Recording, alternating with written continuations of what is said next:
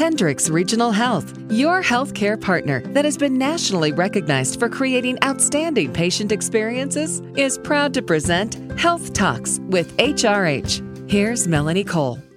So your child is starting kindergarten soon. This is such an exciting time, but it can be scary too. You may have questions about whether your child is ready to go to school, or you may be wondering how you can help them get off to a good start. My guest today is Dr. Stacy Williams. She's a pediatrician with Hendricks Regional Health. Welcome to the show, Dr. Williams. So let's start off with every parent's first question. How do they know if their children are ready for preschool, those early classes, or kindergarten? So I really encourage parents to start thinking about school readiness by the time their child turns 3. And so when children are 3, I really encourage parents to explore preschool options in their area. Because there aren't really great requirements for a child entering preschool, but we know that as kindergarten has become more difficult and more challenging, that the requirements for children entering have become more rigorous. And so I really encourage all parents to look into the preschool options in their area, even if it's something that their child's doing 2 days a week for half a day. It gets the child into that structured setting where the child's able to learn rules, how to control themselves, how to pay attention, as a great start for kindergarten readiness. So I look at it as that there's kind of two factors. There's the factor of social, clingy, the kid that doesn't want to leave their mom's holding on to their leg. And then there's whether they're ready, as you say, for attentional things, whether they can sit still and learn and follow instructions. So how do they know that's that part of it, whether those kids are ready for sitting if they haven't been doing that? If they haven't. So that's really why I encourage parents to look at preschool options, because that's really your child's best opportunity to have a chance to sit and really practice sitting. I think it's important for parents to realize that that's really a learned behavior, that kids don't naturally just sit still and pay attention. I think in this day and age, parents get very concerned about the academic things that their children need to learn to get to be ready for kindergarten, but they often forget that social aspect. So doing a form of structured preschool, getting your child involved in story time at the library, gymnastics classes, dance classes, other things where your child has to sit and pay attention to someone who is not you, can be very helpful when you're trying to decide if your child is ready or not. So, Dr. Williams, because as you say, someone who's not you, what if you're a parent whose child won't let go of your leg? How do you approach that and get them into that preschool early learning class and wrap their little hands away from your leg and say, come on, you go look at that little boy. He's playing over there. Go play with him. So I'm a big fan with my own personal children and with my patients of encouraging fairly quick separations. I think it as the parent, you want to stay until your child is calm and completely comfortable. But I think preparing your child that you're going to have a routine, okay, we're going to give a hug and a kiss and a high five, and then mommy's going to go and it's going to be okay, and then following through on that plan is important. That's so hard for some parents, and sometimes harder for the parent than the child. What do you tell those parents? Absolutely.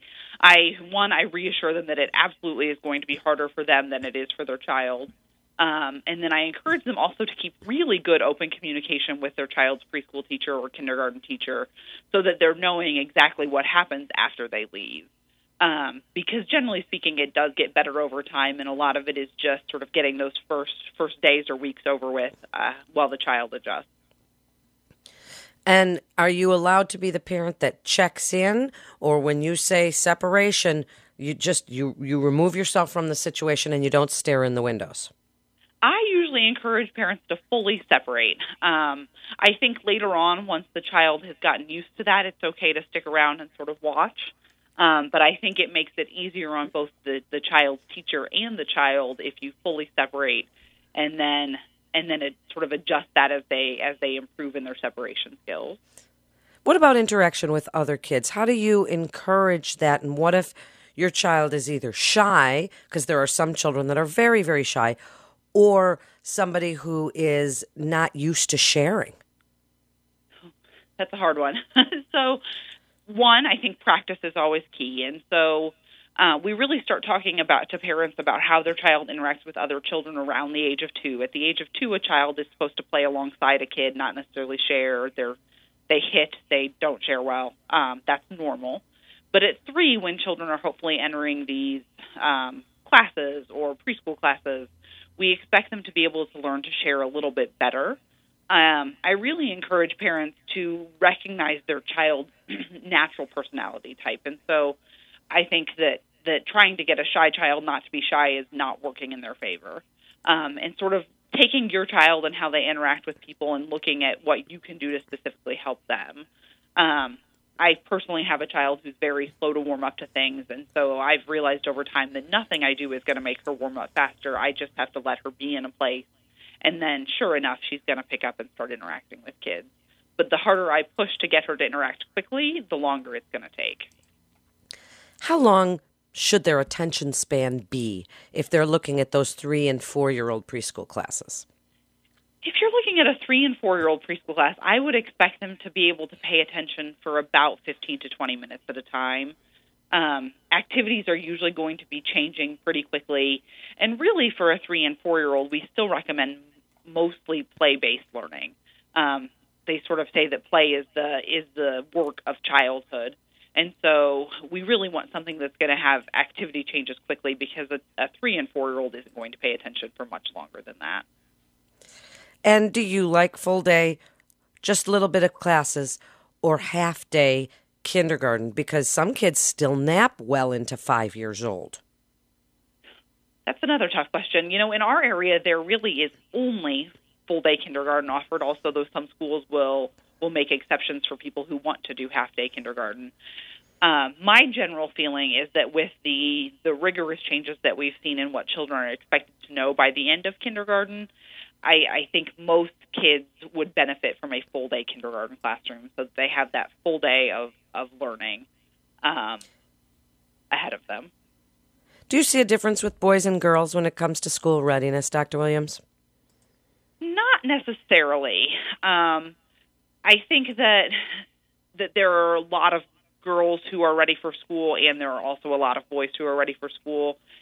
I think it more is based on age, although boys maybe don't correlate quite as well with girls who are equal to their age. I think a lot more of school readiness depends on what parents have done to prepare their child for school. So I think that the biggest difference we see is children who have done some sort of preschool versus no preschool at all. And let's talk about things that they should practice, maybe with their children before they even start them. You know, some early childhood skills like potty training, dressing themselves, zipping and snapping. What do you tell parents that they should practice with their children before they're going to send them off to be little independent, adorable little things? Yeah. So potty training is definitely big. A lot of preschools still do have potty training requirements. That said, it's one of those things you can't force your child to do. So following your child's lead and not pushing them to potty train before they really are ready is very important. But then also really encouraging your child to be confident in their skills and be independent in their skills. So the ability to put a coat on by themselves, get their shoes on, tie their shoes if they can do that. We see a lot of kids in this day and age who are using lots of technology when learning. But I think it's important for parents to remember to get back to some of those fine motor skills that we're still really emphasizing in schools. So coloring. By the age of 4, children should be able to decently color in the lines of a picture. Basic handwriting before they're entering school. We want them to be able to at least write their first and last name and maybe associate sounds with those letters. Scissors. So I'm always amazed by how many kids haven't picked up a pair of scissors. Get a pair of scissors in their hands and have them practice cutting out basic shapes, circles, squares, triangles, things like that. Well, what a great list. And in just the last few minutes, give parents your best advice as they are not sure if their children are ready to start going off to school, and what you tell them every single day about getting their children ready. So the big advice that I would give parents is, if your child's been in preschool, talk to your child's preschool teacher. If your child hasn't been in preschool, talk to your child's pediatrician. We want to see all of our kids before they enter school to at least do vision and hearing screening to make sure that medically and physically they're ready to enter school. But we also serve as really good sounding boards on what your child knows and what they can do to help you decide, especially if your child is at one of those border ages with your school corporation's cutoff, when your child should be ready for school. I encourage parents also to sort of take a deep breath. I think we all know that education is important, but really there is a lot of room for catch-up in kindergarten. And so your child doesn't have to know everything, but it is helpful if they know something. And so I encourage parents not to be overly stressed about it, because that's only going to stress their kid out more, and have fun, because really what a lot of teachers are looking for is a child who enjoys learning and who is enthusiastic about learning, because that really is what's going to set your child up for a lifetime of success. What great information, Dr. Williams. Thank you so much for being with us. You're listening to Health Talks with HRH. And for more information, you can go to hendricks.org. That's hendricks.org. This is Melanie Cole. Thanks so much for listening.